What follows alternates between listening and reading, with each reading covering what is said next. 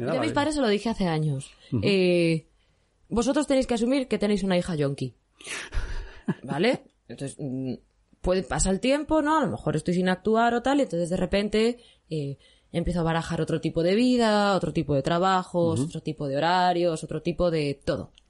Y de repente, por lo que sea, pues vuelvo a actuar. Aunque sea algo muy pequeño, algo simbólico, un ñe.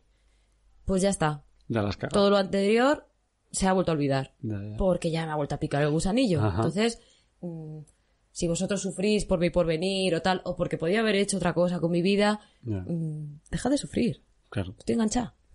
Esto es así.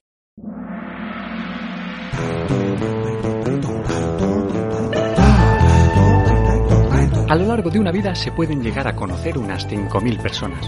Yo diría que he conocido unas 3.000 y en este podcast voy a intentar hablar con todas ellas. ¿Tendré tiempo? Yo soy Taito Kaito. Bienvenido a mi podcast. Espero que lo disfrutes tanto como yo estoy disfrutando haciéndolo. Hola, ¿qué tal? Bienvenida, bienvenide, bienvenidim, bienvenidum a Tai Talks. ¿Qué tal? ¿Cómo estás? Ya sabes que yo soy Taito Kaito y vengo aquí para amenizarte la mañana o la noche o el mediodía o esta hora intempestiva a la que escuchas Tai Talks para que te ayude a dormir. Y hoy, ¿qué te tengo que decir? Pues mira, hoy bienvenidos al maravilloso mundo del capítulo 25. Qué bien, ¿no? Capítulo 25, un cuarto de siglo, un cuarto de 100. Un cuarto de 100. No tiene sentido decir un cuarto de siglo cuando es el capítulo 25. 25. Si fuera 25 años, pues sí, sería un cuarto de siglo. Ay, que rompo cosas. Bueno, ¿qué tengo que decir hoy? Tengo que decir varias cosas. Capítulo 25. ¿Quién tenemos hoy aquí con nosotros? A Becnú Lucía Perlado Sotodosos, que es una actriz, locutora de aquí de Madrid, bueno, de Alcalá de Henares, que ahora lo contará en breves instantes. Si tienes curiosidad por saber quién es y qué cuenta y qué hace, pues es que espérate un segundín, un ratín y ahora Lucía nos lo cuenta. A ti y a mí. Es una conversación que creo que es bastante divertida, así que don't miss it. Don't miss it. Bueno, y como te estaba diciendo, ¿qué tal estás? ¿Qué tal estás? ¿Has hecho todo lo que tienes que hacer hoy? Todas estas cosas que te has impuesto que tienes que hacer, ¿las has hecho? Bueno, pues no te impongas tanto. No hace falta que las hagas. No hace falta. En realidad es que no hace falta. No hace falta. A no ser que sea una cuestión de vida o muerte, no hace falta que lo hagas. Esto que dices, no dejes para mañana lo que puedes hacer hoy, o sí, ¿qué más da? Depende de lo que sea, ¿no? Pero no es importante, no es tan importante. Y aunque sea de vida o muerte, si te lo planteas mucho, tampoco hace falta. Relax. Welcome to Tai Talks. Escucha Tai Talks un rato. Igual Tai Talks te puede ayudar a hacer algunas tareas que son un poco menos agradables. ¿Cuáles son tus tareas menos agradables, menos favoritas? A mí, por ejemplo, lavar los platos me da un poco de pereza. Bueno, los platos me da igual. Son los vasos y los cubiertos que me dan un poco más de tirria. Tienes que ser un poco más preciso.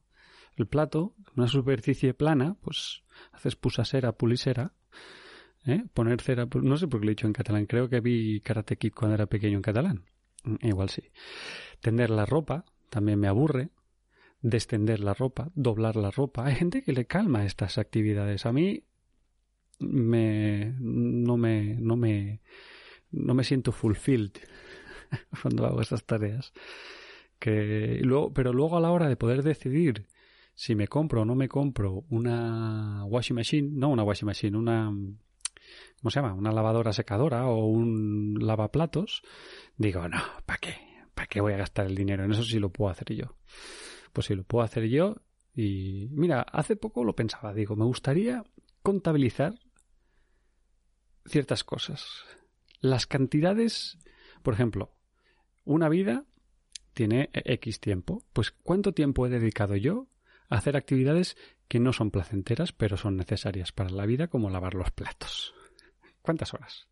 No sé si al final de tu vida te pasan un recibo, diciendo, mire, usted ha vivido, no sé por qué, entiendo que te tratarán de usted, después de, por lo menos. Pues mire, usted ha vivido tantos años, ha dedicado tantos años a dormir, tantos años a a fumar cigarrillos que no ha disfrutado, a beber bebidas alcohólicas. Luego también pensaba en las cantidades que me presentaran delante de mí. Esto igual ya lo he dicho en algún TED Talks, ahora me ha venido así un flash. Pero imagínate que tienes delante de ti todo el hachís que te has fumado en tu vida. O si no fumas hachís o no has fumado nunca hachís, yo qué sé, todo el zumo de naranja. ¿Cuántos camiones cisterna pasarían por delante de ti de los zumos de naranja que te has tomado? De la leche, del whisky, de yo qué sé. ¿No? Sería interesante. A mí igual es información que no le interesa a nadie, pero a mí me llamaría la atención tener todas estas cosas, ¿no? ¿Cuántas montañas de pastel de chocolate tendría encima? Delante, quiero decir. ¿No te llamaría la atención? A mí sí. Igual que saber, pues esas cosas, lavar los platos, fregar la ropa, no sé qué, todo este tipo de cosas que... De hecho, parece una tontería, lo que digo, esto de tener todas las cantidades delante, pero hay cálculos que se hacen así al tuntún, que no sé cómo los investigan, de cuántas arañas te has comido a lo largo de una vida, ¿no? Porque se ve que las arañas se meten en tu boca cuando estás durmiendo. La gente que tenga un poco de aracnofobia debe flipar con esta información, aunque yo creo que esto ya es mainstream, ya lo sabe todo el mundo, lo de las arañas. Ya llevamos mucho tiempo ya en redes sociales como para no saber esta información de cultura general así absurda. Pero lo que igual no sabían, bueno, yo creo que también, es la cantidad de cianuro que hemos comido en nuestra vida. Se ve que las almendras, es que esto cuando yo me enteré de esto dije, ¿what? O sea, las almendras tienen, ¿cómo se llama esto? Amigdalina. Que se ve que la historia esta tiene algo que ver con el cianuro. Entonces, cuando comes una almendra de estas que son muy amargas, es porque tienen cianuro, que está, esto no sé qué leí que decía que esto era para que los depredadores no se comieran la semilla del árbol y así. Es que la naturaleza, tío, es que no deja de fascinarme. La cantidad de cosas que han hecho. Imagínate si lleva tiempo los seres vivos en el planeta Tierra que han ido construyéndose a sí mismos de manera para poder sobrevivir. O sea, somos el resultado, somos un éxito. Esto ya lo he dicho alguna vez. Los que estamos aquí somos un éxito. Somos el resultado de millones y millones y millones y millones de prueba-error. Y así, pues así, otra cosa, la patata. La patata también tiene una historia venenosa. La cosa esta, ¿cómo era? Por debajo de la piel, esto que es como más verde. ¿Cómo se llamaba? A ver, espera que lo leo. Comerla, porque tienen... no lo pone. Bueno, da igual. Que por eso cuando empieza a brotar y tal es peor comerse la patata. No sé, pues bueno, volviendo a lo que iba. Imagínate que tuvieras delante la cantidad de cianuro que has ingerido por haber comido almendras. O la cantidad de este veneno que tienen las patatas, que no sé cómo se llama ahora. Es un alcaloide que afecta a los animales, pero también a los humanos. Bueno, da igual. Total, este ha sido el pensamiento de hoy, de TED Talks. ¿Qué te parece? Igual estaríamos muertos ahora, pero no. Eres un éxito. Enhorabuena. Así me ha venido, así en the flesh. Y esta no la tenía apuntada, ¿eh? Esta me he acordado que en alguna ocasión la apunté y dije, mira, igual sería interesante hablarlo. Y es, ¿por qué no estaba haciendo nada apuntado hoy? Pues mira, te lo digo. Y es porque, que esto sí que lo tengo apuntado, aunque no sé dónde lo tengo ahora, porque tengo una lista así de cosas, pero es que últimamente como me escucho más, escucho el podcast más para poder editarlo, que por cierto, dices, hostia, ¿qué pasa? Esta semana cada vez tardas más. Bueno, cada uno necesita su tiempo y es porque cada vez me juzgo más a la hora de hacerlo. Entonces creo que mis comentarios, mis reflexiones tienen que ser más inteligentes y tal. ¿Lo consigo? No. Me doy cuenta, digo, hostia, cada vez digo más chorradas. Pero bueno, estoy en lo que estoy. Y lo que me pasa, mira, esta reflexión, esta analogía hacía el otro día. Escuchar mi podcast es como mirarse el espejo demasiado. ¿no? Por esto los pasa mucho a los actores, que esto lo decía yo con actores, digo, yo cuando salgo de casa y voy de casa al ensayo o de casa a la oficina, de casa, donde sea, a veces me miro en el reflejo de los coches, que precisamente a mí me agrada, o me agrado cuando me miro en el reflejo, porque soy muy flaco, entonces en los coches me veo más ancho y digo, hostia, estoy cuadrado. No es que me muera por verme todos los días, pero me pasa, me miro. Y no sé quién me dijo, eso es cosa de los actores, todo el mundo lo hace. Digo, bueno, no lo sé si es verdad o no, pero yo lo hago. Y entonces, escuchar mucho mi podcast es esa reflexión, es como mirarse demasiado al espejo. Yo últimamente me he despegado de esa necesidad, de ese narcisismo, de mirarme por miedo a ahogarme o por lo que fuera, de mirarme demasiado al espejo, porque pensaba, yo cuando me voy por ahí de furgoneteo así, de camping, o cuando vas a la playa unos días así, no miras tanto al espejo. Cuando estás de vacaciones no te miras tanto, no te preocupas tanto de ti. Disfrutas el momento, vives más en él ahora, quizá. Bueno, al menos a mí me pasa. Y en cuanto vuelvo a mirarme, vuelvo a tal, y empiezo a ver cosas que no me gustan. Digo, ay, no me he afeitado lo suficientemente bien, o lo que sea. Ya veo mis errores en mi cara, mis inseguridades. Y cuando estoy de vacaciones no me pasa. Entonces he pensado, tengo que dejar respirar un poco más el podcast.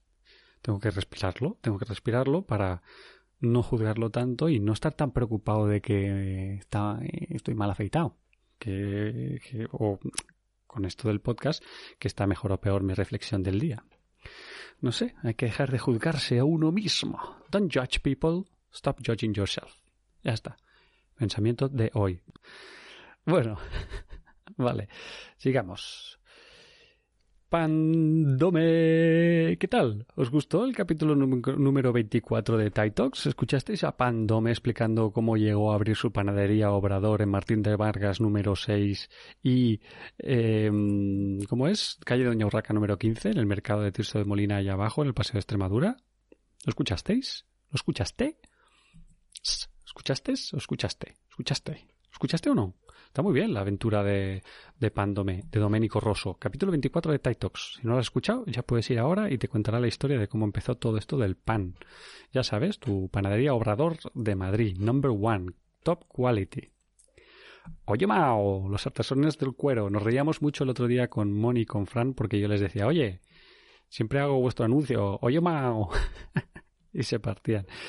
Y yo también me lo paso muy bien. Ahora, mira, los voy a ver este fin de semana porque Shana se queda con ellos porque me voy una semana a Portugal por trabajo y no se puede venir conmigo.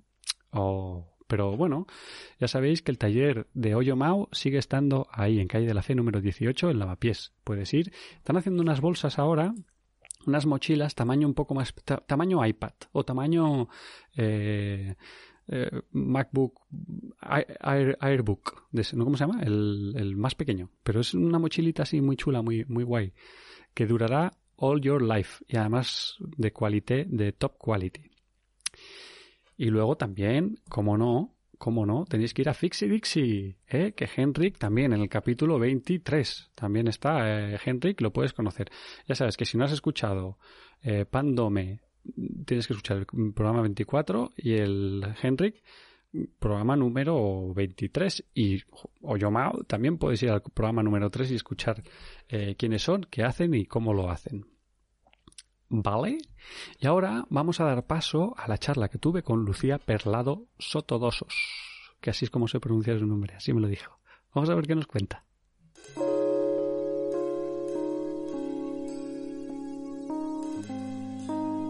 Ya está. ¿Algún día voy a contratar a algún técnico que me lo arregle o que me explique cómo podría, pero no. ¿Qué tal? Pues muy bien, buenas tardes. Yo siempre empiezo a saco, ¿eh? O sea, dale. Te informo. Siempre digo a dolor. Sí. A muerte. Buenas tardes. Qué bien. Buenas tardes. Buenas tardes, ¿qué tal? Qué buena hora. Muy bien, Lucía. Sí, la verdad es que no suelo estar acostumbrado a hacerlo hasta ahora. Pero miento, porque siempre digo lo mismo y luego siempre me cuadra con gente que viene justo después de currar o antes de currar. Bueno, o antes de currar, como es mi caso. ¿Qué es tu caso? ¿Qué tal estás? Bien, muy bien, en esta tarde de otoño. Sí. Sí, ¿no? Es como... Yo me vas a ver que estoy poniéndome, quitándome todo y si ves que miro aquí, no es que no te escuche, Vale. sino que estoy pendiente de que se grabe todo y que todo lo que digamos que es muy importante. Me hago una idea. ¿Dónde tienes que ir a currar luego? Pues a la aguja, a un bar en Lavapiés. ¿A la aguja? Sí. ¿Sabes ¿tú no sabías que estaba en la aguja? No, ¿sabes que no te había preguntado porque daba por sentado porque te he visto siempre toda la vida en el traveling y entonces he pensado, está en el traveling, pero igual hace siglos que no estás en el traveling. Del todo no he dejado de estar porque siempre aprovechaba y hacía algún extra o porque me venía bien o incluso por nostalgia. Uh-huh. Pero sí, ahora ya estoy en la aguja, he cambiado de bar. ¿La aguja es este bar del que todo el mundo habla? No sé todo el mundo, pero es que hace poco me han hablado de la aguja como diciendo, no, es un bar de puta madre que está en Lavapiés y yo digo, no sé si lleva mucho tiempo, si es nuevo. Lleva mucho tiempo, es un bar de puta madre y es normal que ahora te hablen más porque ahora trabajo yo, ¿sabes? Ah, claro, por eso últimamente me han llegado a los oídos. Que no, es un bar muy guay, además es muy antro, ponen vinilos, toda la música es en vinilo, está muy a gustito. Si es que lo googleé, o sea, lo tuve que googlear porque es que no sé quién me habló de este bar y me dijo, no, la aguja, que está muy bien. Y yo diciendo, ¿y eso? Porque yo, aparte del traveling, la huelga... Pues... Y bueno... Lleva cerca de 20 años abierto, ¿eh? Joder, pues entonces soy yo. El problema no tengo yo. Pero no sé por qué. Igual sí que he ido y no... ¿Dónde está? ¿Dónde? En la calle de María. ¿Tú sabes dónde está la mina? Sí, mítico la de la María, mina. que es la 1, 2, 3, la de la derecha para arriba, ¿no? Pues en la acera de enfrente de la mina. Joder, pues porque yo nunca he ido a ese sitio. Bueno, pues estás tardando. Sí, no, ya voy a ir. A verme. Claro. Estoy ahí entre semana, en horario de funcionaria. ¿Y abrís todos los días? Sí. Y tú no estarás. No, yo ya soy funcionaria hostelera. Yo estoy de lunes a jueves, nada más. Ajá. Ah. Sí. Tantos años siendo camarera, pues hay que mejorar el estatus ya, ¿no? Hay que subir. ¿Y tú me has dicho que cuánto haces de que estás aquí en la aguja? Mira, en la aguja estoy currando desde septiembre del año pasado. O sea, yo post-pandemia. Hace poco. Y de clienta muchísimos años. Uh-huh. Y, joder, se ha notado mucho... Yo creo que te han hablado ahora más de él porque se nota mucho, ya menos, pero al principio, cuando se pudo abrir, de repente este rollo un poco con el pequeño comercio, con los bares de toda la vida, uh-huh. con las cosas que te hacían sentir un poquito en casa, o más seguro, un rollo más personal, pues la gente iba, lo acogía, lo abrazaba uh-huh. mucho, había siempre como un ambiente como muy de agradecimiento. Uh-huh. ¿Tú los clientes los conoces? O sea, la gente que te viene, ¿son locals o son peña? Hay de todo, pero sí hay bastante parroquiano. Sí, ¿no? Afortunadamente. Mira, el otro día me acordaba vi al tipo este, que es el clásico, ¿cómo se llama el chico que está en la puerta de toda la vida del traveling? A Nasser. Claro, yo lo saludo, es como ver a un famoso, ¿sabes? Que a veces ves un famoso y lo saludas, ¡hey! Y como si fuera tu colega. Claro, dices, este me suena, no sé de qué, pero lo saludo. Y luego dices, hostia, no, que es que este lo conozco de la tele. Pues me pasó lo mismo, le saludé y se me quedó mirando y diciendo...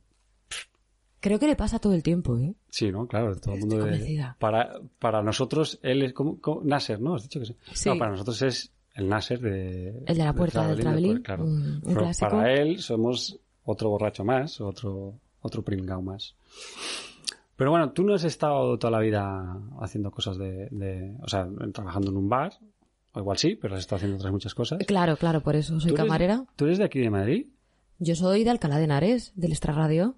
¿Tú eres de Alcalá de Henares? Hostia, es que cuando pensaba en, digo, voy a hablar con Lucía Prelado Sotodosos. Eso es. Que yo no sé por qué me sé tu apellido entero. ¿Por qué? Porque una vez que te lo aprendes, ya no se te olvida. Es tan complicado que se queda. Pero lo del prelado... Perlado.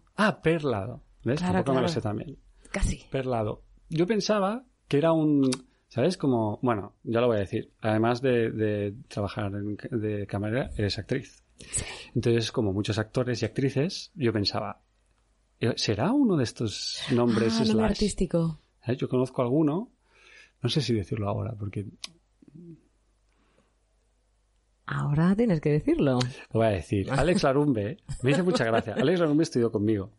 Mira, por cierto, ahora me he acordado de él. Podría decirlo. Podría llamarle. No sé dónde anda, no sé qué hace. Pero Claro, yo no me acuerdo ni cómo se llama, de nombre. Se llama Alex la no sé qué Umbe, de no sé dónde.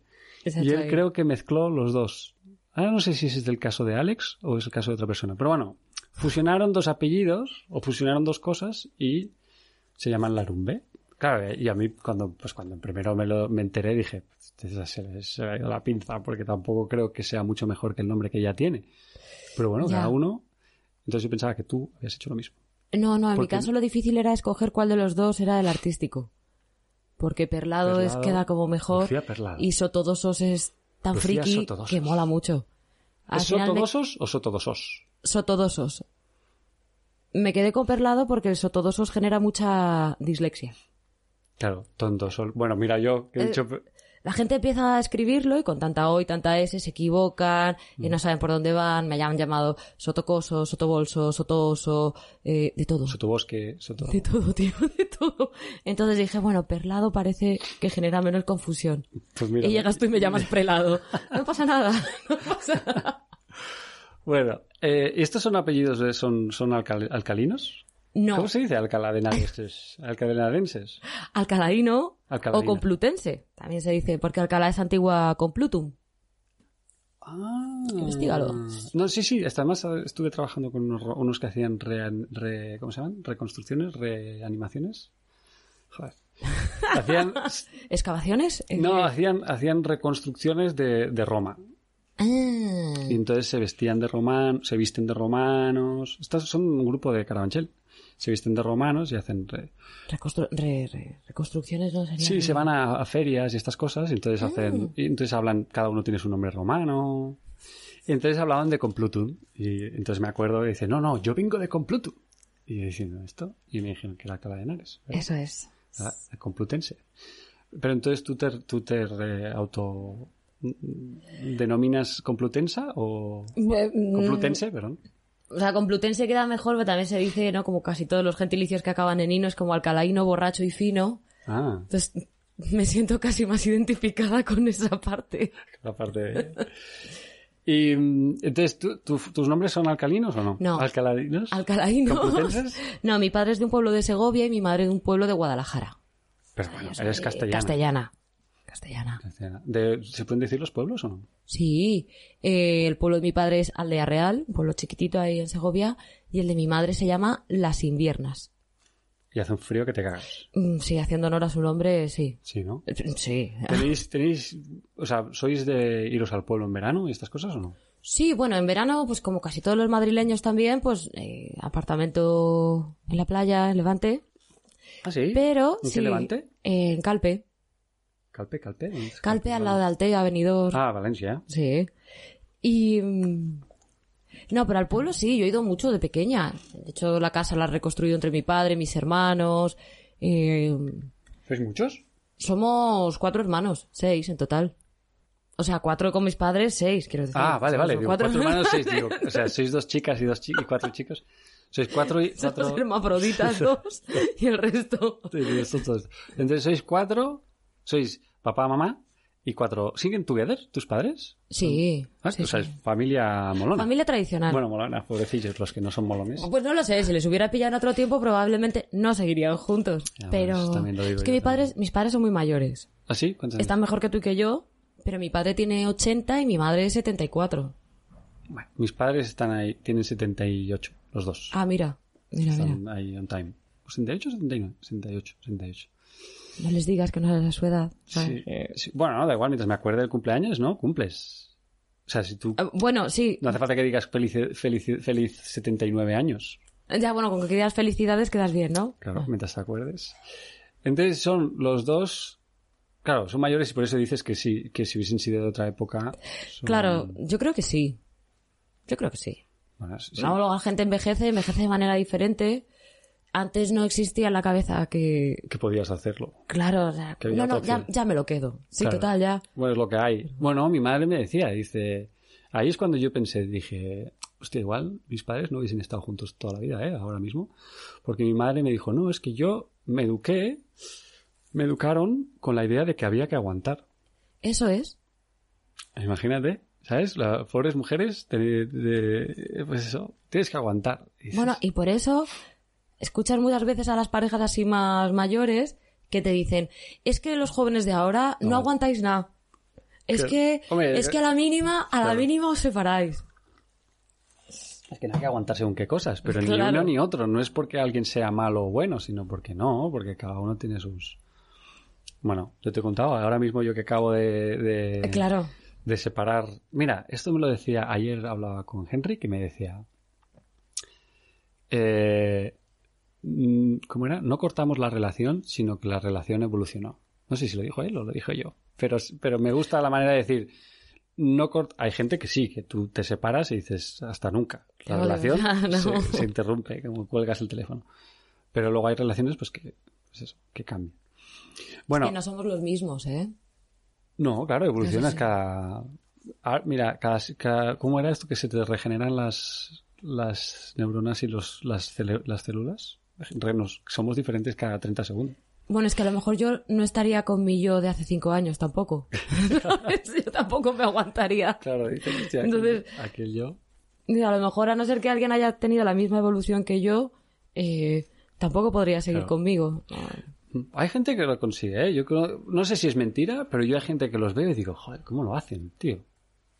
Bueno, gente pues, que lo hacen bien. Mientras sean felices, yo estoy con ellos, pero... Bueno, entonces, tú vienes de una familia de feliz, de... ¿Qué número eres? La cuarta y la única chica. Ah, eres la princesa. Yo soy el cuarto, pero yo no soy el único chico. Pero a mí mi hermano me tortura mucho. Yo soy chica, chico, chico. Entonces, mi hermano era el príncipe. Si lo escuchas esto, Chávez, que sepas que esta teoría siempre estará ahí. Él era el príncipe. Bueno, no es una teoría, es verdad. Él era el príncipe de la casa. 2 chicas y luego él. Y tú le desterraste. Claro, luego llego yo, ¿sabes? Y claro, no me lo perdonó jamás.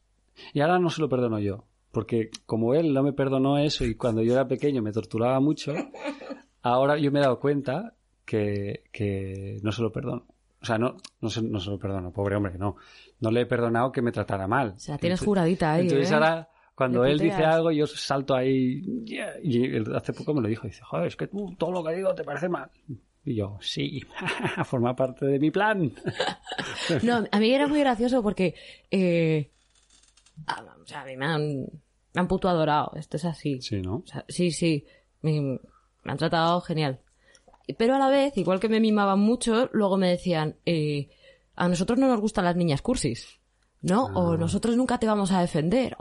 Entonces, por un lado me trataban como si fuera un objeto de porcelana y por otro lado me lanzaban de boca al barro. Ajá. ¿Eras el juguete o no? Sí, yo soy la mascota. ¿Os lleváis mucho de edad o no? Sí.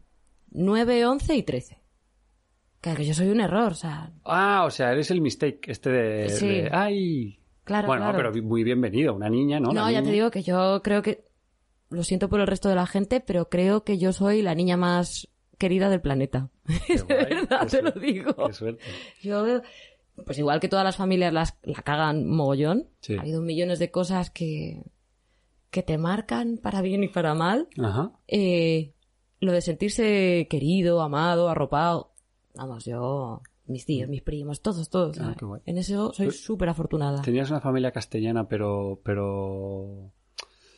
Es que yo mi parte de familia también es castellana. Mi padre es de Zamora. Bueno, él es catalán, pero viene de Zamora y todo este rollo.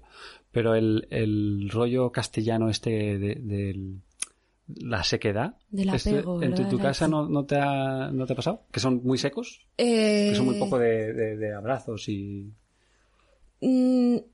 Por un lado sí, pero luego... Es decir, yo me he criado con mi padre... criado como un hombre de la época en su momento y con mis hermanos, hijos de mi padre, que cuando te quieren preguntar si has tenido un problema o te ven triste, todavía te dan una palmada en la espalda. Te dicen, ¿qué macho? ¿Todo bien? Ay, macho. Sí, ¿qué tal? ¿Qué tal, tata? ¿O vaca? ¿Así te llaman? ¿Qué tal, vaca? ¿Estás bien? Sí, bueno, ahí, mejor. Venga, va. Ya está, se ha cortado. Joder, hemos profundizado tanto.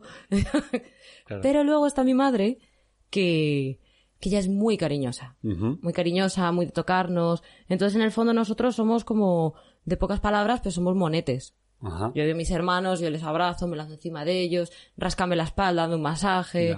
¿Y con tu madre sí que hay ese link de las dos mujeres o...? Bueno, yo me siento muy, muy unida a ella, pero tuvimos la mala suerte de... Yo pasé la adolescencia mientras ella pasaba la menopausia. Ya. Entonces, bueno... Tenía que ser un... Que las dos sigamos vivas es un milagro. Claro. Y con 4 tipejos que... Que no entendían nada. Claro, no entendían nada. No entendían una mierda. Claro. O sea, menos mal que ellos tenían novias que eran muy majas, con las que podía hablar y desahogarme. Porque imagínate, ¿sabes? Con tíos que te dan palmas en la espalda. Pues no. ¿Y tienes sobrinos o no? Sí, 2. Sí. Molan los sobrinos, ¿eh? Yo tengo 6 ahora. Hostia. Tengo un montón, sí. Y molan mucho. ¿Y tu familia de dónde viene? ¿Hay alguien que se dedique a esto o no? No. O sea, mi padre, yo me he dado cuenta que es... Mi padre es una diva.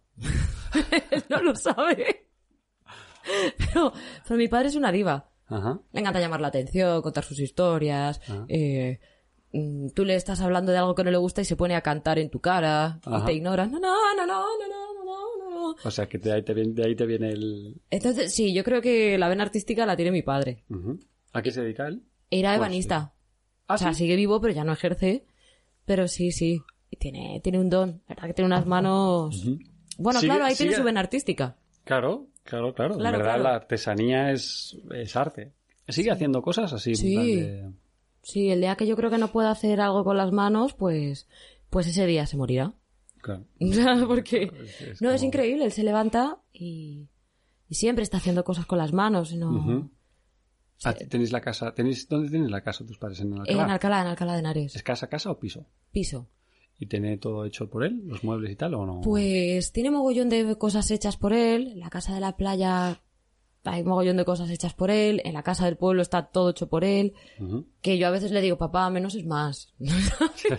Digo, si lo haces todo y todo ya no destaca nada. Pero claro, bueno. Es todo un... ¿Y tu madre?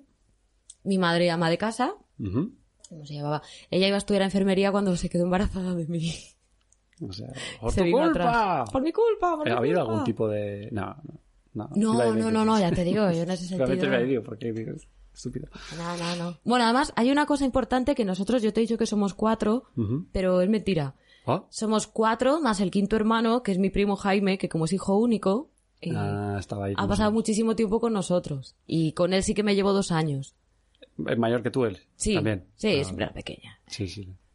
Ya hasta que no empezó a ver sobrinos y esas cosas, no. No ha sido... No he sido de... ¿Lo has notado o no? Yo lo noté. En el momento en que empecé a ver sobrinos, dije, he desaparecido. Tuve una crisis. Un poco sí. ¿Cuándo fue esto? Sí, no te voy a engañar, pero bueno. Vale, yo coincido que me iba también. Entonces, pero sí que noté eso de hoy. Mi madre no me llama. ¿Sabes? ¿Verdad? O sea, ¿qué ¿perdona? ¿Perdona? ¿Son muy pequeños tus sobrinos o no? No, ya son terroristas en potencia. Tienen 12 y 14. Ah, bueno, entonces están ahí a tope. Ya. ¿Y alguno de tus hermanos ha hecho algo así? No, ninguno tiene desarrollada ahí su vena artística. Yo creo que en el fondo todos la tienen, pero no lo saben. Han optado por tener una vida así más tradicional, más estable, más normal, como dirían ellos. Pero aún así, dentro de que a veces flipan y no terminaban de entender muchas cosas, pues siempre me han apoyado. Ajá. O sea, no han sido ahí especialmente coñones. Ya. ¿Qué hacen? ¿Hacen algo así como...?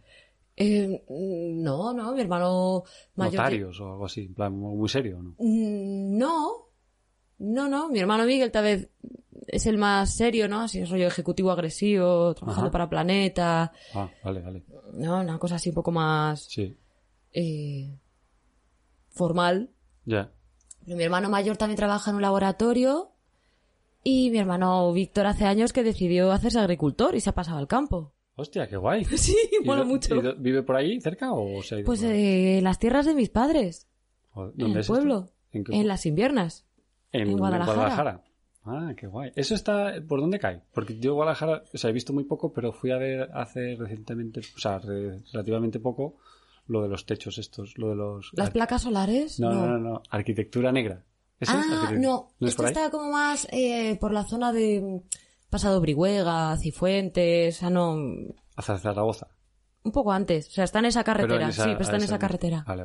Sí, esto es un pueblo que no tiene ni 100 habitantes. O sea, conocerlo es complicado. Y tu hermano ha dicho, ay. Coincide que su mujer también es de allí. Y mi hermano, que ha sido un salado y un majo de toda la vida, ayudaba mucho a los tíos de mi cuñada, pues en cultivo y demás, en las épocas de siembra. Y ya fueron ellos quienes dijeron, oye, nos vamos a jubilar, ¿no te apetece quedarte tú? ¿No te apetece hacerte agricultor? Si pringas de todas maneras, igual. Ya. Y se lo estuvo pensando y al final... Qué guay. Shana, ¿no tienes otro sitio para rascarte? ¿Que no ves que hace mucho ruido? Sí, Bueno, es que luego como tengo alfombra es el peor sitio. Es el peor sitio de todos, luego tengo que limpiar. Bueno, da igual. Entonces, vale, entonces no te viene de nada de ningún lado. Entonces, ¿de dónde? Tú estudias, todo esto es Alcalá de Henares, ¿no? Tu vida es, naces, creces y te relacionas. Y no me reproduzco en Alcalá. No, pero estás en Alcalá. Y vas a un cole, ¿fuiste a qué cole? A las monjas. ¿Fuiste? Santa María de la Providencia. Lo dices así como una especie de... ¿Tuviste una revelación? Esto no sé con quién lo hablaba, que también se lo pregunté. Porque me imagino, esto yo lo comparo con mi familia. Mi madre sí que venía de un sitio donde... Pues eso, ¿no? De colegio... Déjalo en el suelo, por ahí, sí, yo creo que no se caerá. Ya. Perfecto. Sí, está todo, que está con pinzas todo, que se puede caer. Estamos locutando sobre andamios. Esto es verdad. No sé por qué hoy se está cayendo todo. Eso de ahí lleva pegado ahí 5 meses y se está despegando ahora. ¡Qué honor! Estas placas antisonido, que me costaron nada. Aquí también tengo unas cuantas. Bueno, que me lío. Lo de las monjas.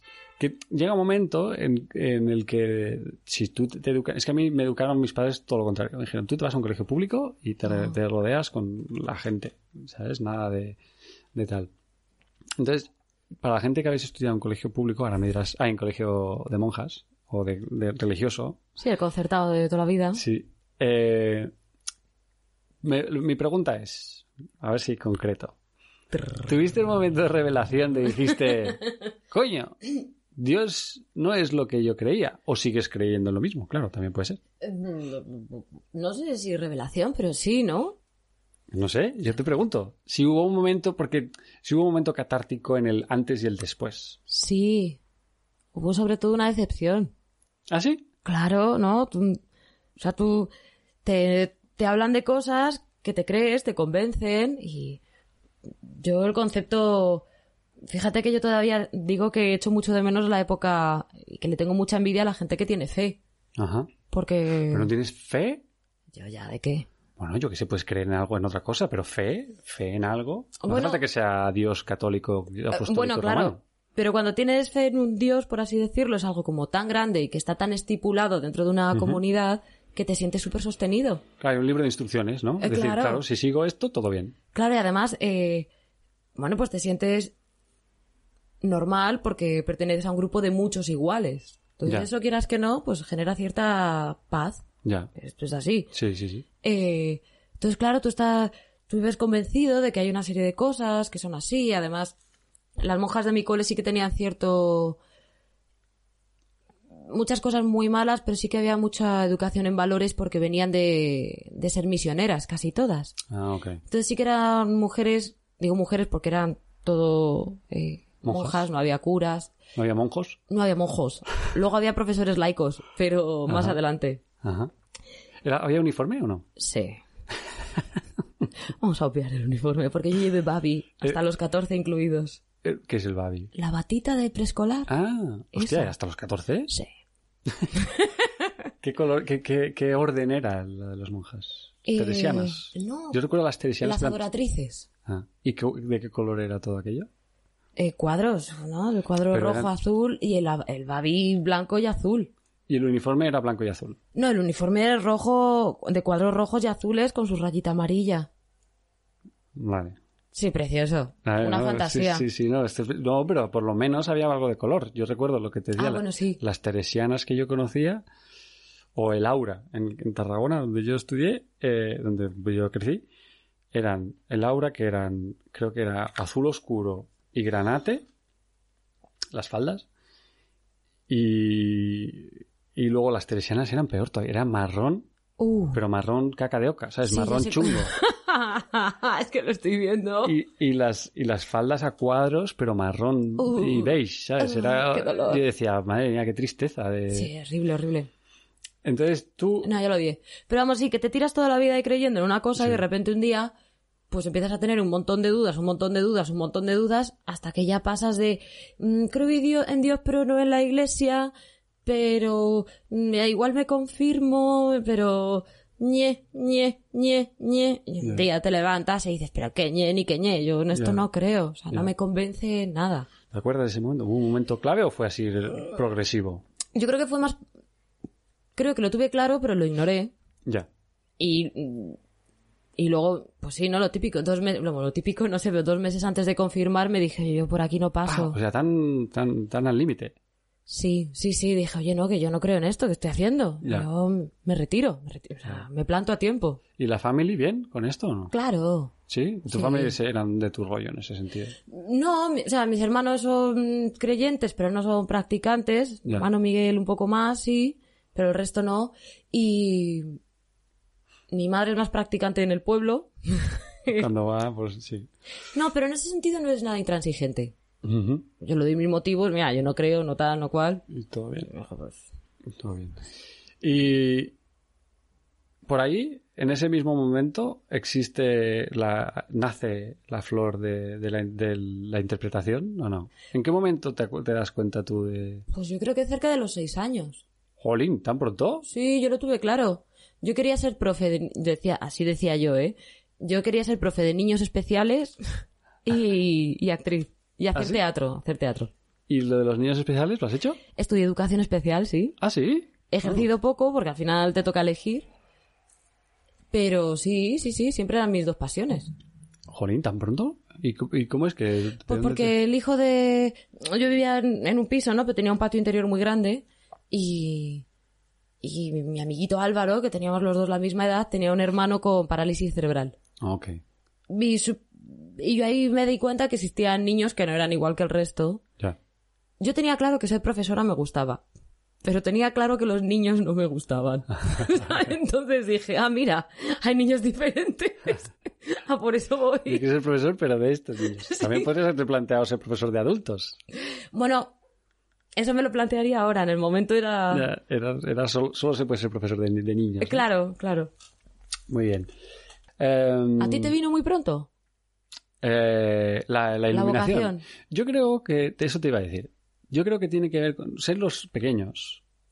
Tener el foco todo el día y ser... Yo esto me acuerdo de... Claro, por eso mi hermano también me debía tener tanta rabia. Yo recuerdo a mi hermano hacer una chorrada, una monería, algo así, no sé qué hacía. Me acuerdo, mira, con el helado. Mezclaba el helado así y luego se lo comía y tal. Y mi abuelo... entonces yo copiarle y hacer lo mismo. Y entonces mi abuelo decir, mira el pequeño cómo lo hace, qué bien lo hace, chaval. Entonces como todo lo que yo hacía era bien, cuando yo lo que hacía era replicar lo que hacía mi hermano, pero el que se llevaba los méritos era yo. Entonces claro, era siempre Deja de putearle. Ya. Porque yo no lo hacía apuesta, luego él me torturaba bastante. No, ahora no. Si lo veo, pobre, si nos vemos una vez al año, si es que nos vemos. Ya. Nos vemos muy poco. Y bueno, ya se me había olvidado esto de los niños. Eso, pues que somos los pequeños, entonces siempre hemos tenido el foco. Entonces al tener el foco siempre queremos tener la atención. Y los actores y actrices somos muy narcisistas y lo que queremos es el foco. Entonces es la mejor manera de expresarnos y tener el foco, pues es estar encima de un escenario. Puede ser. Yo recuerdo, en mi caso, desde muy pequeño hacer obras de teatro, pero es que yo era muy mal estudiante. ¿Tú eras buena estudiante? Sí. En el instituto no, pero en el cole sí. ¿Tú hiciste GB o hiciste a medias? Otros? Hiciste, bueno, claro, me tocó la transición. Te pilló el tema. ¿Y eras buena estudiante? Ya te digo, en el instituto no. Esto es BUP. Hiciste... bueno, claro. Claro, hice ya 3º y 4º de la ESO. No, o sea, no, perdón. 1º y 2º de bachillerato. Pero hasta entonces había hecho EGB. Pero en el cole sí. Menos en matemáticas, que no se me han dado bien de nunca. Sí, en el resto sí. Yo era una niña muy buena, muy formal. O sea, mi madre Me encantaría, o sea, mi madre, siempre que hay gente delante, dice, yo no sé qué le ha pasado a Lucía, con lo responsable que eras de pequeña. Y dijo, mamá, pues, en algún momento había que dejar de serlo, ¿no? ¿Por qué hacen ese tipo de venganzas así? Mi abuela Es que me yo decía. era una niña demasiado responsable. Tenía ok. como un concepto de...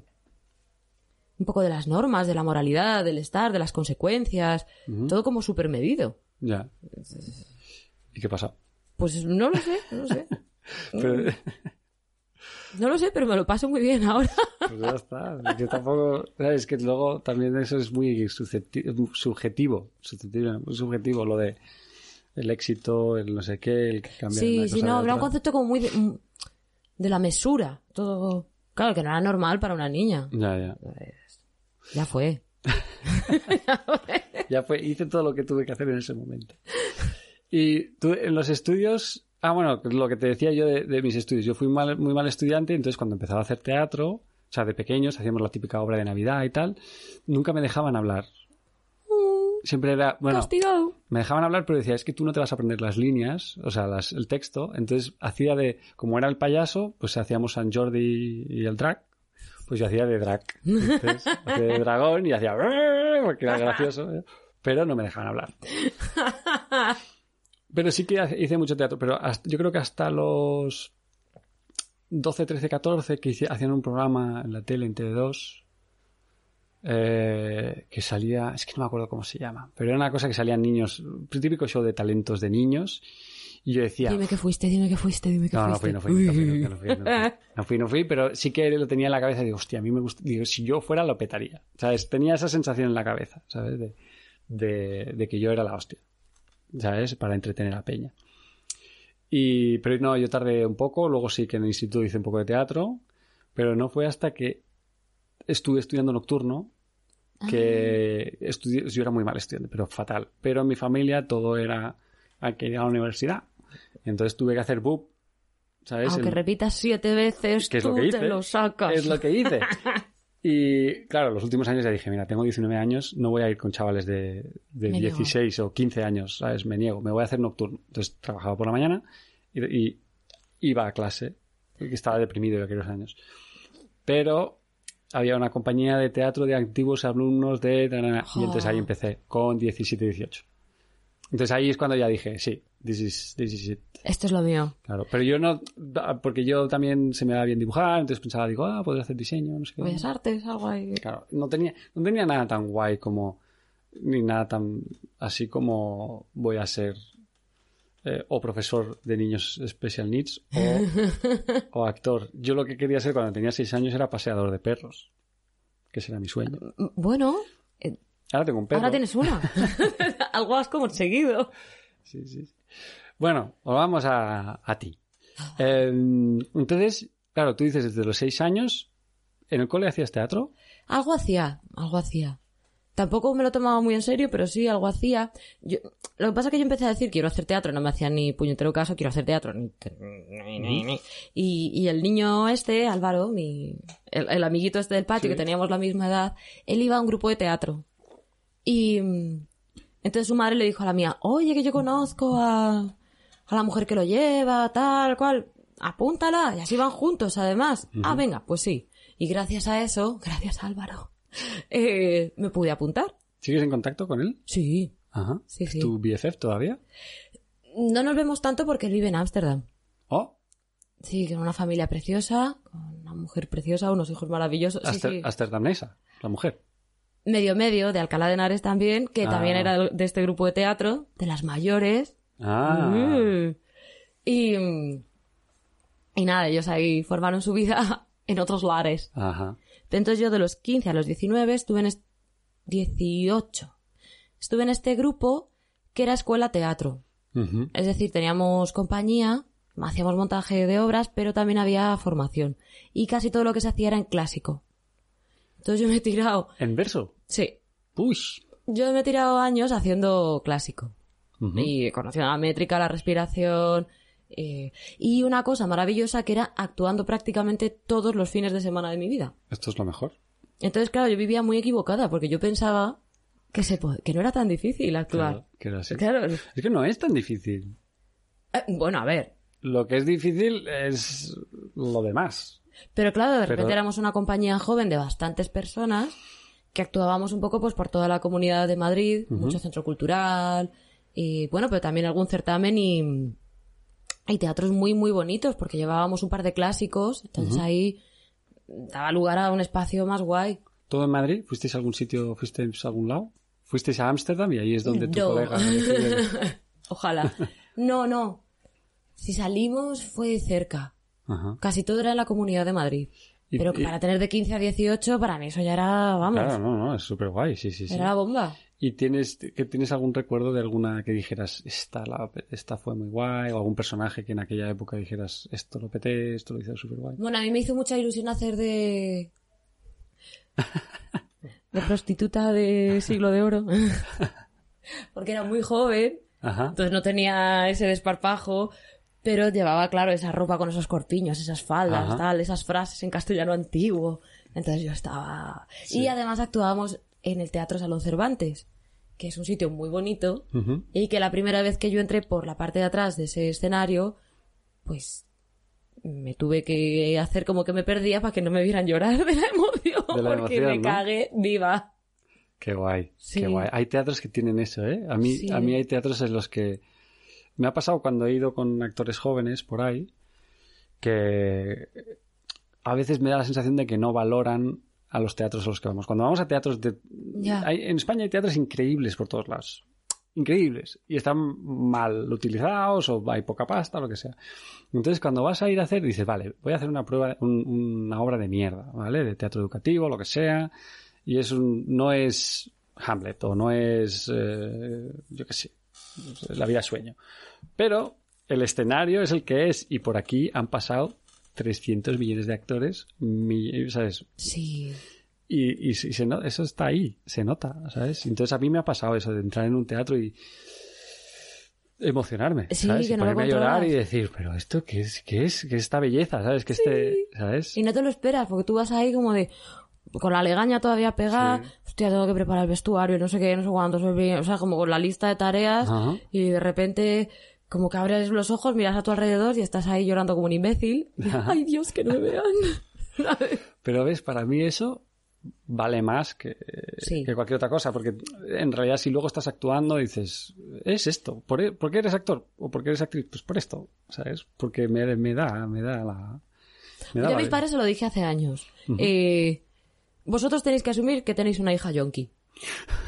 ¿Vale? Entonces, puede pasar el tiempo, ¿no? A lo mejor estoy sin actuar o tal, y entonces de repente empiezo a barajar otro tipo de vida, otro tipo de trabajos, otro tipo de horarios, otro tipo de todo. Y de repente, por lo que sea, pues vuelvo a actuar. Aunque sea algo muy pequeño, algo simbólico, un ñe. Pues ya está. Ya las cagas. Todo lo anterior se ha vuelto a olvidar. Ya. Porque ya me ha vuelto a picar el gusanillo. Ajá. Entonces, si vosotros sufrís por mi porvenir o tal, o porque podía haber hecho otra cosa con mi vida, Ya. deja de sufrir. Claro. Estoy enganchada. Claro. Esto es así. Podría ser peor. Ya está, ¿sabes? Ya está. Podría ser peor. Claro. Entonces, claro, ellos me miran, no sé si se ríen o lloran por dentro, pero bueno, no les ha quedado otra. Bueno, yo creo que los padres al final, mientras te vean feliz, ¿sabes? Sí. Pues les da un poco igual. Creo, ¿eh? Porque luego hay algunos que tienen su idea, qué es lo que quieren de sus hijos y no es... Se olvidan de ti. Son más sus propias A ver, yo frustraciones. les he roto todas las ideas preconcebidas, ¿eh? Porque, bueno, pues eso, eres la hija pequeña y de repente resulta que la niña pequeña decide que... Bueno, mis padres, por ejemplo, jamás han conocido una pareja con la que yo haya estado. ¿No? No. Entonces, claro, es como... Tenemos una hija súper independiente Ajá. que... es muy cariñosa, muy familiar y tal, pero a la vez bastante despegada. Ya. Que quiere tener una vida artística, que se la apela profundamente lo de tener pareja, que se quiere ir enseguida a vivir a Madrid, que se independiza en cuanto puede. Ya. Claro, No era aquella todo lo idea que que tenía. claro, Claro. que hace años yo les dije, no me volvéis a preguntar si quiero tener hijos, porque no. Ujú. Es como, ¿puedes rompernos algún esquema más, hija mía? Ya. ¿No? Claro, supongo que también es el peso de la niña, la hija que quieren que... ¿Eso lo has tenido que escapar tú o simplemente lo has hecho inconscientemente? No, eso ha sido una guerra. Sí. Sí. ¿Pero contigo misma o con tu familia? Con todos. Contigo misma también tenías... yo tendría que haber Querían hecho... sobreprotegerme un poco de más. Ujú. Pues eso te digo, es la contraprestación a ser tan querida. Ujú. Y pues esa cosa de que de pequeña tenía como... Era como muy madura para mi edad, entonces como que todo el mundo generó mucha expectativa. Ya. O la niña, fíjate, ¿y cómo es? Y tal. Ya. Y entonces dije, hostia, yo tengo que salir de esto, pero rápido. Ya. Huir de las expectativas, ¿no? A mí Sí. eso me... También como actor eso me ha comido. O sea, A todos. el hecho de ser... Sobre todo al principio, cuando empiezas a hacer cosas guays y tal, que todo el mundo te diga, oye, ¿y cuándo vas a volver en la tele? ¿O cuándo vas a volver a hacer no sé qué? ¿O cuándo vas a estar en tal? ¿O cuándo...? Y entonces eso yo lo hice yéndome lejos. Ya. ¿Sabes? Yo me fui lejos y dije, no, yo quiero formarme. Entonces empecé a estudiar muchos sitios, mucho, como actor, y aprender todo, absorber todo. Pero claro, al final dices, oye, lo que hay que hacer es machacarte y estar ahí, pero bueno. Bueno, a mí me encanta cuando viene alguien, ¿no? Y que te dice, pero ¿todavía eres camarera? ¿En serio te han dicho eso? Mil veces. Alguien del... Pero tú puedes aspirar a algo mejor. ¿Ah, sí? Pero tú no eras actriz, ¿ya? Y yo ahí... ¿Actriz ya? Claro. O sea, la peña es muy chunga, ¿eh? La peña es súper chunga. La peña es súper chunga, pero afortunadamente trabajo en un sitio con mucho alcohol. Que una cosa se libra con la otra. No, es que la putada es que nos duele. Bueno, al menos a mí me duele. Cuando te vienen gente así, a mí me duele. Porque digo, yo no puedo... Esto lo hablaba también con... Yo creo que cada vez que viene a Tai Talks, que por cierto se llama Tai Talks, porque mi apodo... Esto te lo voy a explicar. ¿De Taito? De Taito, claro, pues Tai Talks. Y luego todo me dice, es como TED Talks. Y digo, hostia, no lo había pensado. Pues no quería esa comparación. Pero bueno, cada vez que viene un actor o una actriz a hablar conmigo en TED Talks, creo que hablo de esto, de que lo que te voy a decir. Que es que hay un gusano, este yonquismo que tenemos, que digo, que no desaparecerá nunca. Que da igual que seamos... exitosos en, yo qué sé, de repente dejemos de actuar o lo que sea y de repente pues pongamos una panadería y seamos la mejor panadería del universo. Sí. Ese hambre por el estar en el escenario y el éxito creo que no desaparecerá nunca, porque luego he conocido actores muy mayores que nunca han llegado a ser conocidos y que han ido haciendo pues aquí y allá, y me acuerdo sobre todo cuando era joven que alguien de pequeñas compañías tal me decía, pues ven, y te encontrabas con un actor de 60, 70 años que no era actor, que se dedicaba a otra cosa pero que siempre le había gustado, y le veías ese rollo de no, porque algún día alguien me descubrirá, ¿no? No lo decían así, pero claro, yo digo, ahora que llevo muchos años ya de vida me he dado cuenta y digo, claro, eso siempre te pasa, a mí también me pasa, yo también pienso, ay, mira, podría actuar, podría hacer algo. Ay, igual esto sería lo que, ¿sabes? Sí, es inevitable. Entonces no somos como yonkis de este éxito. Sí que es verdad que yo he aprendido mucho. Bueno, yo creo que he intentado trabajar mucho la autoestima. Uh-huh. Porque para mí ese es el único modo de que no te afecten tanto ese tipo de comentarios, que la frustración no te coma, porque en realidad vida solo hay una, entonces vivir todo el tiempo puteado porque no puedes hacer tu sueño, al final yo me aburro, ¿sabes? A mí me gusta reírme todos los días de mi vida. Ajá. Es una manía que tengo, ¿sabes? Siempre que puedo. ¿Y lo llevas bien esto? ¿Lo llevas bien, no? ¿Lo de reírte? Sí, eso sí. Lo de la suerte. A ver, hay épocas que te duele más o menos, que te pones negro con el mundo, pero creo que hay que trabajar otras cosas porque vivir de lo que has soñado es muy difícil, y jugártela toda a un sueño, al final le estás dando una expectativa y una dimensión que yo creo que incluso cuando lo consigues es difícil que satisfaga todas las ilusiones que has puesto, ¿sabes? Le estamos dando un lugar incluso excesivo. Ajá. Entonces yo intento rebajar, por supuesto, si pudiera trabajar de actriz todos los días, lo haría, claro. Pero mientras no, pues intento buscar qué cosas te llenan, claro. Me llenan. Uh-huh. Nunca va a ser lo mismo, pero es que si me la juego toda una baza... Ya. ¡Qué aburrimiento! Pues sí, y esto que decías tú, que tienes unas expectativas tan grandes, también he conocido y he hablado con actores que lo han conseguido, ¿vale? Para decirlo de alguna manera, lo has conseguido. No sé si conoces a Jean Cornet. Sí. Pues a Jean, que yo lo conozco. De oídas, no personalmente. Yo lo conocí personalmente cuando no era Jean Cornet, sino que era Jean, estudiante de interpretación, y hacía anuncios a punta pala. Y Jan, no sé si escuchará esto alguna vez. Yo creo que estás por encima ya de estas cosas. Pero sí, me dijo una cosa que a mí me chocó. Jan siempre me tenía a mí, como era más joven que yo, claro. siempre me vio actuar a mí, siempre me veía como, oh, qué bueno eres, Aitor, ¿sabes? Siempre me lo decía. Y cuando me lo he encontrado años más tarde, cuando él ya es Jean Cornet, me lo sigue diciendo, oh, es que tú eres un actor de puta madre, tal, no sé qué. Y entonces, yo me lo encontré, no sé si antes de ganar el Goya de La piel que habito o después. Por ahí era. Y yo le dije, joder, Jan, tío, que de puta madre. ¿Sabes? No somos grandísimos amigos, pero siempre que nos hemos visto, pues... Hay cariño, sí. ¿no? Me pego. Digo, tío, que de puta madre, ¿no? Dice, sí, tío, pues yo creo que estarás más feliz tú que yo. Y yo digo, ¿qué pasa? Dice, sí, porque ahora qué. Digo, ¿cómo que ahora qué? Dice, sí, tío, ya he trabajado con Almodóvar, no sé si había ganado el Goya o no, pero estaba nominado o algo así. Dice, ¿ahora ya qué? Dice, ahora ya no hay nada más. Dice, ahora me tengo que ir a Estados Unidos y volver a ser un pringao. Ay, por favor. Y claro, yo dije, hostia, es que ese hambre que tengo yo ahora por llegar a la barrera del éxito, por llamarlo de alguna manera, ¿sabes? Porque todos hemos hecho, pues eso, ¿no? La fama, no sé qué es, que la gente te diga, tú eres el de tal, ¿no? Eso será la fama, ¿no? Supongo. Me imagino. Pero siempre hay ese hambre. Y entonces siempre me acuerdo de él, no sé si es un consuelo o qué es, pero sí que digo, hostia, claro que esto no se acaba nunca. Porque me imagino que Leonardo DiCaprio pensara, ¿sabes? Hostia, no he trabajado con ese director, siempre me hubiese gustado hacer una peli con ese. Quiero decir que ese hambre de querer es una búsqueda constante. Como que no se acaba. Yo estoy dispuesta a que me den un papel con Almodóvar y me nominen al Goya y luego si quieres hablamos de la frustración, ¿vale? Yo me presto como objeto de estudio en este caso. Esto no estaría mal. Dices, oye, mira, llamas y dices, oye, mira, en verdad todos los actores están frustrados, pero yo estaré satisfecho. Estoy puteadísima, limpiándome con dólares, el sudor. Pero eso siempre pasa, ¿sabes? Que cuando más arriba llegas, pues siempre hay una sed que es insaciable, que tiene que ver con algo que va más allá. ¿No? Va más allá de... Yo creo que es necesaria.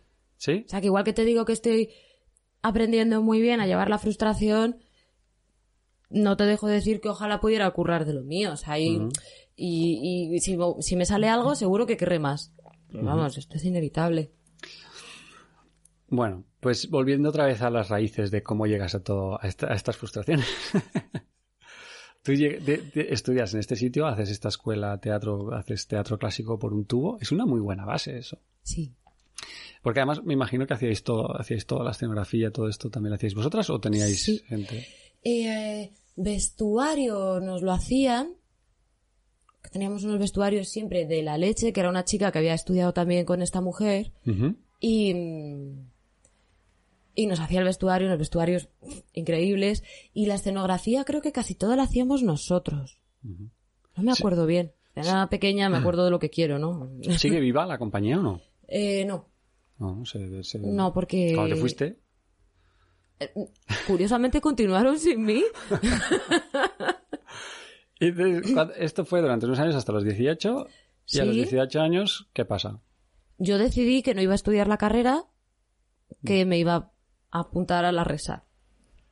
Ajá. Entonces a mis padres les dio un vuelco. Y yo dije, no, mira, yo me voy a matricular en la carrera, pero también me voy a matricular en la RESAD, porque como no voy a pasar el examen, quiero ver un poco de qué va el rollo. Y así me lo voy preparando bien, porque yo era jovencita. Claro, 18. Pues aprobé. ¿Y entraste en la RESAD? No. ¿Qué pasó? Porque según aprobé me dijeron, ay, tu voz no tendrás nódulos. No. Entonces nunca entré. Entonces yo no sabía lo que eran los nódulos y me creí que estaba enferma y dejé de hacer teatro durante 4 años, por lo menos. Porque me dijeron que si tenía nódulos no podía hacer nada porque podía arruinar mi voz para siempre. ¿En serio? Literalmente. ¿Quién te dijo esto? Pues no me acuerdo del nombre, afortunadamente, para no poder ir a lincharle ni a lincharla. Hostia, pero es que esas cosas también... Nos da muchísima pena. Por favor, inténtalo el año que viene. Estamos sorprendidos contigo. Creemos que tienes un súper talento. No podemos dejarte entrar porque lo que podemos hacer en ese caso es perjudicarte. Tú tienes que recuperarte. Bueno. Recuperarte. En menos de un mes no tenía nódulos. Ya. Tenía micronódulos. Ya. Pero esto, ¿qué te lo dijeron ellos? Así, ¿tienes nódulos? Pues no. Hice las pruebas, coincidió que estaba un poquito mala. Sí que había ido con catarro. Y me dijeron, hostia, el caso es que no sabemos si es por el catarro o que puede que tengas algo mal en la voz. Vas a tener una entrevista en el gabinete con X persona que te va a hacer unas pruebas con piano, con tal cual. Y aparte tienes que conseguirte de urgencia un informe médico. ¿Un informe médico de urgencia? Qué pesado, ¿no? Qué cosa más rara. Sí, esto fue así. Entonces luego... yo me tuve que inventar que estaba enfermísima y era urgencias. La de urgencias casi me asesina, claro, porque no era una urgencia. Claro. Mira, necesito un informe médico, tal, cual. Total, que la tía ya me mira y me dice, pues sí, tienes micronódulos. Claro, la tía encantada, porque encima como estaba cometiendo una negligencia, allá donde lo mires, o sea, ¿qué chica de 18 años necesita un informe médico urgente? Ya. Entonces me fui con mi informe, me vio este hombre con el piano y me dijo, efectivamente hay algo que roza. Ay, lo siento tanto. Entonces les tengo que decir... No sería Vicente Fuertes.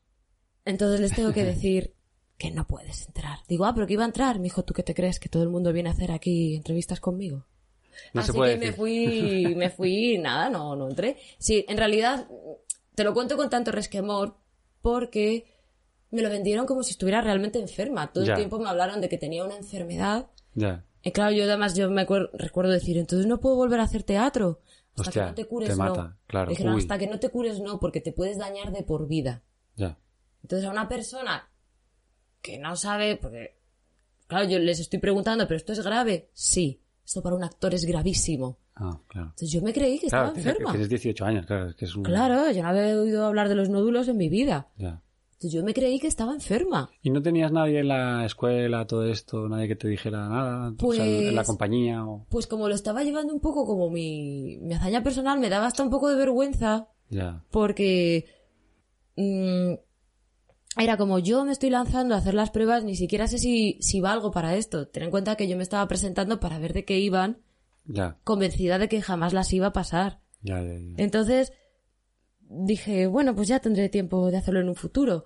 Pero claro, también con esa edad que eres más vulnerable, por un lado te comes el mundo y por otro lado no tienes ni idea. Me dijeron que estaba enferma y yo me creí que estaba enferma. Y dije, bueno, como tengo otra cosa que me apetece mucho hacer en la vida, pues me voy a agarrar a eso. Claro. ¿Y estuviste 4 años, has dicho? Sí. ¿Sin hacer teatro? Sí. Hostia. Hasta que me fui de Erasmus y de repente sales de tu casa, de tu zona de confort, te vuelves a reencontrar contigo mismo en otro contexto y dije, pero si yo lo que estoy es deprimida. Hostia, ¿tanto tiempo te duró el tema este? Y claro, y nada, volví y dije, oye, que dejo la carrera. Qué guapo. Mi padre ya venga, haz lo que te dé la gana. ¿Dónde fuiste de Erasmus? A Nantes, Nantes, a Francia. Alors, tu parles français? Un tout petit peu. Ah. ¿Has vuelto a tener... Perdona, que esta es una pregunta que se me ha quedado. ¿Has vuelto a tener nódulos? No, desde entonces. ¿O sí? No. ¿Ves? ¿Cebollos? No. ¿Y has vuelto a Francia? ¿A Nantes? Sí. ¿Fue buena experiencia o no? La mejor del mundo. Sí, ¿no? ¿Y en Nantes?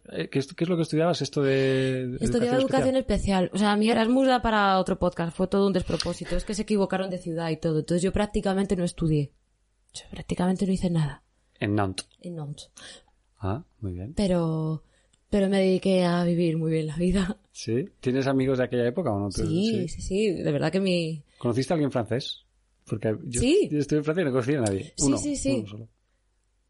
Sí, conocí... Yo soy de las pocas del grupúsculo italo-español que consiguió hacer amigos franceses. Sí. Y además hice lo mejor que se puede hacer, ¿no? Llegar y empezar a liarme con un chico francés y antes de irme con otro. Entonces así era como para aprender bien el idioma. Cerrar ciclo y... muy bien. ¿Y tienes contacto con alguno de los amigos franceses? No con estos dos, pero con algunos... Sí. Bueno, y el grupúsculo de Erasmus hicimos reencuentro. ¿Ah, sí? Nosotros estamos en contacto ¿Como todo friends? el tiempo.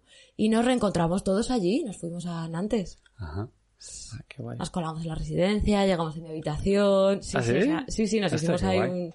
un viaje muy guay. Qué guay, qué guay. Y entonces vuelves, dices, lo dejo todo. Me he dado cuenta de que... ¿Hiciste algo de teatro allí en Nantes? Sí. ¿Camus? No, lo que pasa es que no. ¿Molière? Pillé una compañía de teatro universitario, súper guay, pero como me tenía que volver porque yo iba solo 6 meses, como que quise empezar muchas cosas y las dejé, porque dije, es que no me voy a quedar, os voy a putear, Ya, no puedo claro. iniciar nada. Entonces, fue todo como pequeños intentos, pero lo dejé, pero yo decía, joder, si no he parado de intentar empezar, es que no puedes, claro. está ahí. Claro.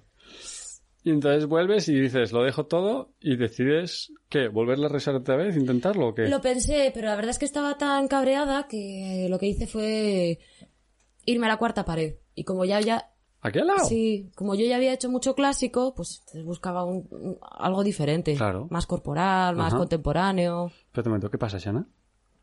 Es muy pronto todavía para irnos. Ahora nos vamos. Ahora paseamos. Ahora. Si acabamos de salir. Está tierna. Entonces, estás en la cuarta pared, que son 3 o 4 años, ¿no? ¿También? 3, ¿no? ¿3? 3. 3, no sé. Sí. ¿No coincidirías tú con Clemente, Beltrán? Clemente iba a un curso por delante de mí. Ajá, ok. Eso Ok. es. Y está en México ahora. Le perdí la pista hace años. Sí, estuvo... ¿Sabes que estuvo viviendo aquí? Sí, claro. Sí. Ah, bueno, claro. Claro.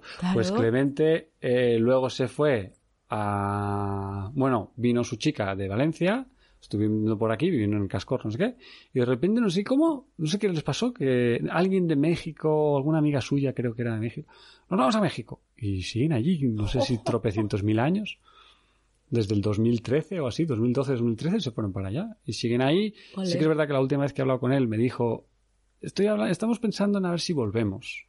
Bueno, pero a ver si ya sabes tú que... Yo creo que echan de menos esto y es que yo creo que a él le ha ido muy bien allí. Ha hecho, no sé, ha hecho mucha publicidad, muchas cosas, series y tal, y yo creo que le ha ido bien. Hace siglos que no hablo con él, pero vamos, que está ahí. Entonces tú estudiaste allí, mirando a los mayores, como a Clemente Beltrán performar, y después de la cuarta pared, el mundo. Sí, paré bastante, ¿eh? O sea, yo he ido así un poco como... Sí, no eras de darte cabezazos y ir haciendo cositas, eras de, bueno, Sí, ahora lo dejo. iba haciendo cositas, Ajá. pero mientras iba haciendo otras. También yo creo que cuando acabé la escuela fue más o menos cuando estaba plena crisis y te vuelves un poco nini, Ya. porque llamas a muchas puertas y cuando la 10ª te dice, hostia, me interesa mogollón tu perfil, pero es que ahora mismo no hay No hay trabajo, nada, claro. dices, hostia. Entonces, bueno, pues seguí haciendo más cositas por mi cuenta, formándome y tal, pero teniendo una vida con la que pudiera llegar a fin de mes. Ya, y currando. Y currando, claro. Y luego, claro, va pasando el tiempo. Lo que pasa es que sí. Dije, oye, parece que la crisis se va acabando, pues voy a seguir. Voy a volver a darle cera a esto. Ajá. Y así es como he ido activando. Entonces, en medio sí que he ido haciendo cosas, pero ha habido épocas de. Pues mucho más teatro, más audiovisual, de repente nada, de repente otra vez. ¿Has vuelto al clásico o no? ¿Has visto hacer teatro Ojalá. clásico? Sí, ¿te gusta mucho? Me ¿Le echas flipa. mucho, ¿no? Hostia, yo nunca lo he llegado a disfrutar mucho, ¿eh? Yo creo... Pero porque hay una tradición del clásico. Claro, yo vengo de la Resat. Tengo que Ya. avisarte. O sea, que vengo de... mi relación con el clásico es esa. Entonces, por eso... Pero es que hay una cosa con el clásico es maravilloso y es verdad que la cadencia del castellano a veces hace que sea un poco antinatural, pero no hace falta hacer el clásico así todo el rato. Sí. Que da igual que me estés hablando de sentimientos que de la receta de la tortilla de patata. Ya. O sea, hay una cosa con el clásico que no sé por qué se tiende a engolar y a falsear, Ajá. pero se Porque puede dar... tienes que hablar con el verso, que no sé qué. Es que, te lo juro, también es verdad que el año que se machaca el verso Ya. en la Resat, yo me fui también, porque... Ya. Pero nunca he acabado de entender... Nunca he llegado a entender por qué se hace así. Porque yo me imaginaba... O sea, yo me gustaría tener una time machine, ¿sabes? E irme al siglo XVI y verlo. y decir, igual fliparía también, pero yo me imagino que si en aquel entonces te tiraban zanahorias y no les gustaba, pues la gente no se ponía a engolar y hacer estas cosas que dices, ¿sabes?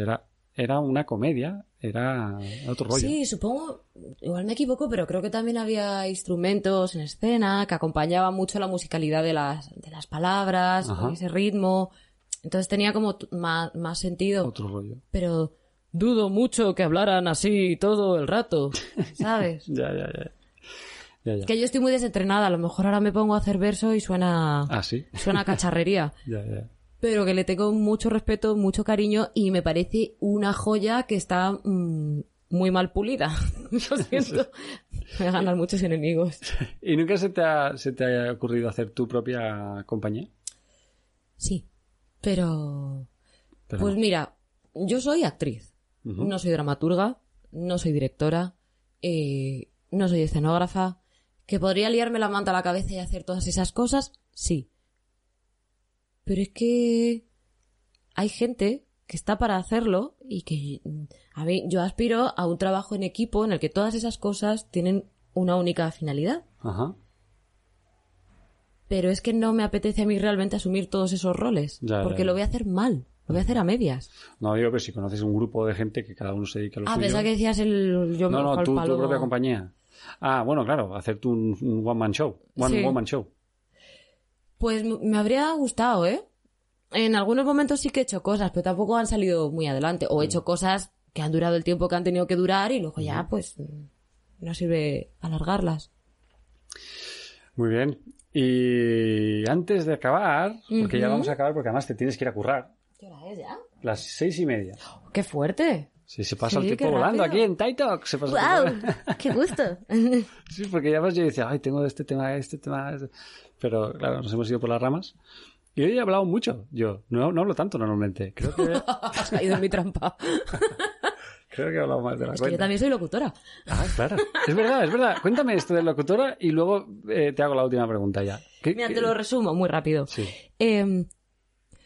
Lo bueno de creer que estás enfermo es que yo me obsesioné con la voz. Entonces yo me hice millones de cursos de voz.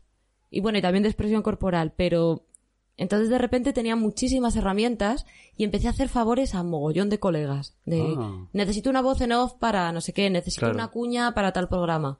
Y ya hubo uno que me dijo, oye Lu, yo trabajo con locutores, te voy a hacer una demo porque tienes exactamente la misma técnica que la gente con la que trabajo. Claro, entonces, dice, tienes muchos registros. Así que hicimos una demo, me puse a buscar productoras, volví a apuntarme a clase para refrescar cosas. Ajá. Y prácticamente vivo de eso.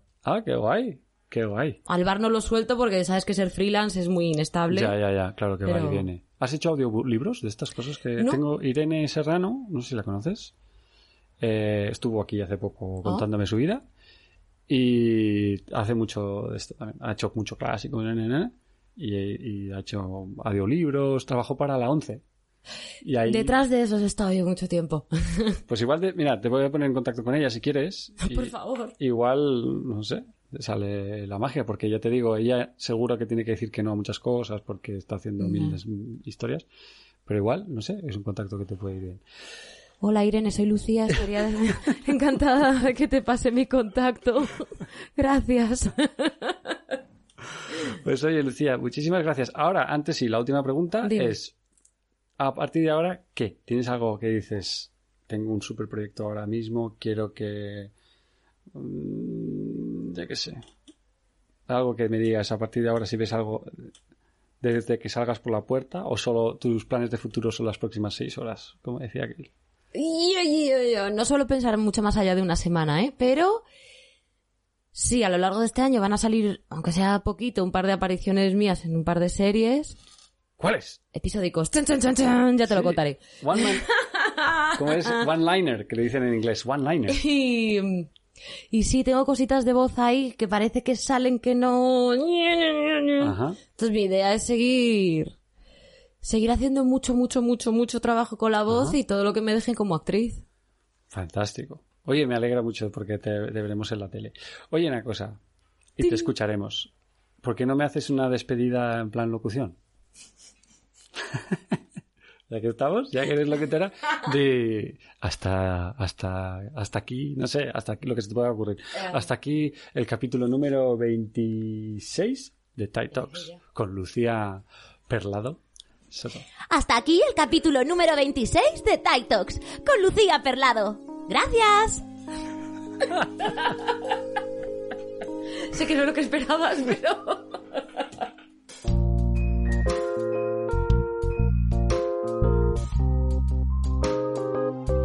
Bueno, y así acabamos el programa número 25. Ella dice 26 porque me equivoqué yo y le dije que era el 26, pero no, era el programa 25, el que estás escuchando ahora de TIE Talks.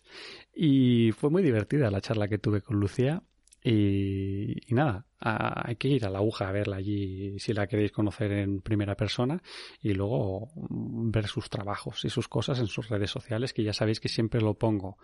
Estamos en iVoox, en Apple Podcast y en Spotify. Y allí en la descripción siempre pongo los links de los contactos con los que he hablado. Entonces, si queréis saber, seguirla en redes sociales, etcétera, etcétera, siempre podéis ir a las descripciones y poneros en contacto con ellos, ellas o ellas. Y ahora, ¿tenéis hambre? ¿Tienes hambre? ¿Te gusta la comida griega? Ya sabes que puedes ir a la calle San Gregorio número 11 y vas a Críticos, el mejor restaurante griego de Chueca y del resto del extranjero. Y ahora, escucha, los pajaritos. Ha llegado el momento de Natural Rolling. Elige dónde despertar. ¿Quieres irte de vacaciones? ¿No sabes cómo? ¿No quieres ir en avión? ¿No quieres ir en autobús? ¿No quieres ir en helicóptero? Alquila una autocaravana. Llama a Richman y le dices, oye, quiero una autocaravana para unos días para elegir dónde despertar. ¿Qué puedo hacer? Pues mira, muy fácil. Me llamas, hablamos. Ya sabes, Nature Rolling. Elige dónde despertar.